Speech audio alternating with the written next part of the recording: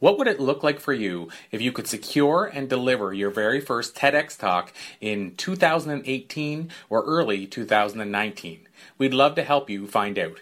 For more information, visit us at thespeakingprogram.com and sign up for our free video training today.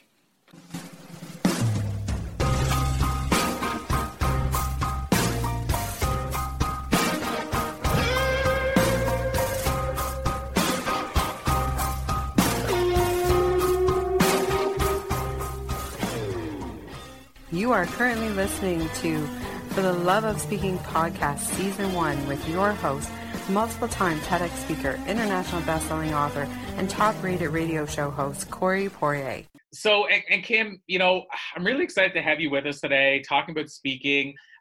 Both of us are passionate about speaking and being on stages. I also know, Kim, you're passionate about image. So can you talk to us about why image is important and let's even see maybe how it's important in relation to being on the stage? Well, image is everything, as you know, Corey, as we talk.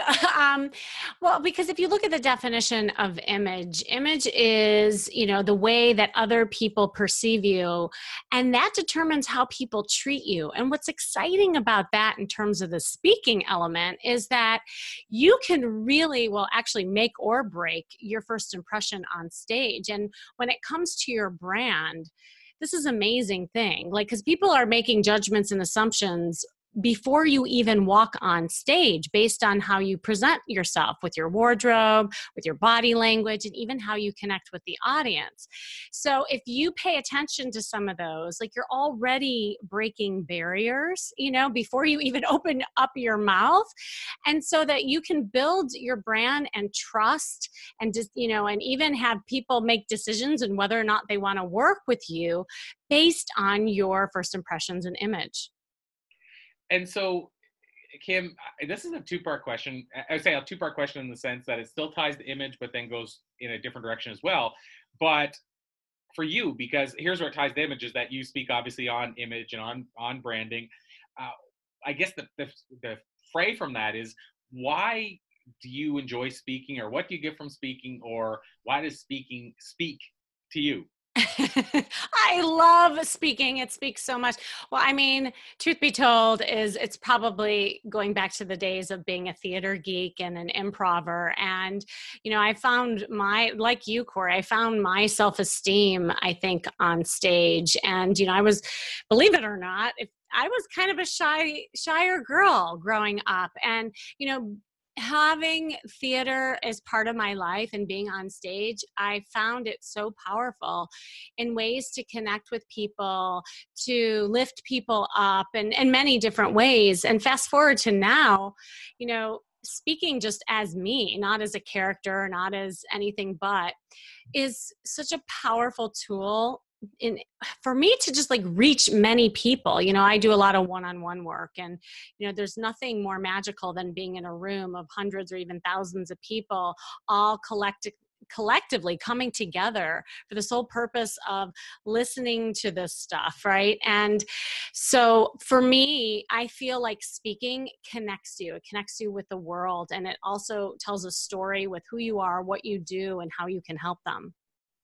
So Kim, my final question, and again, I'll say it's sort of almost a two-parter as well, but in terms of speaking, I don't necessarily mean this in terms of who inspires you, but do you have a couple of favorite speakers that sort of speak to you? But here's the second part to the question, and whether you have speakers that speak to you or not, the second part to it is, what have you noticed sort of resonates with you? Why certain speakers?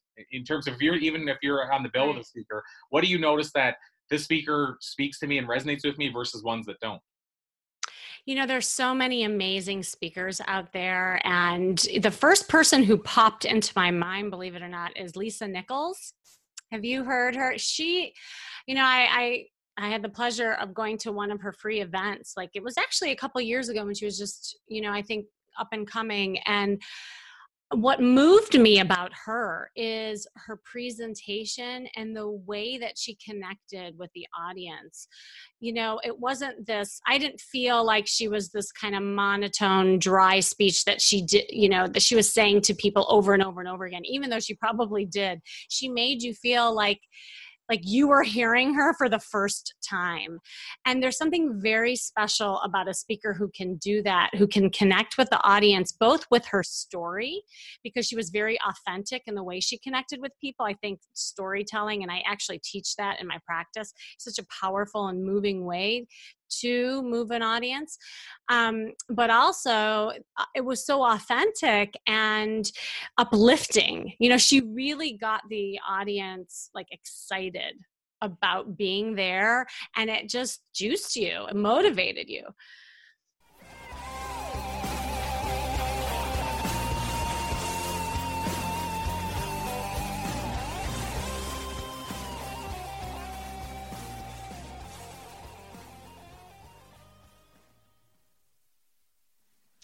Check out more Christine Campbell music and watch for upcoming Christine Campbell events at ChristineCampbellMusic.com.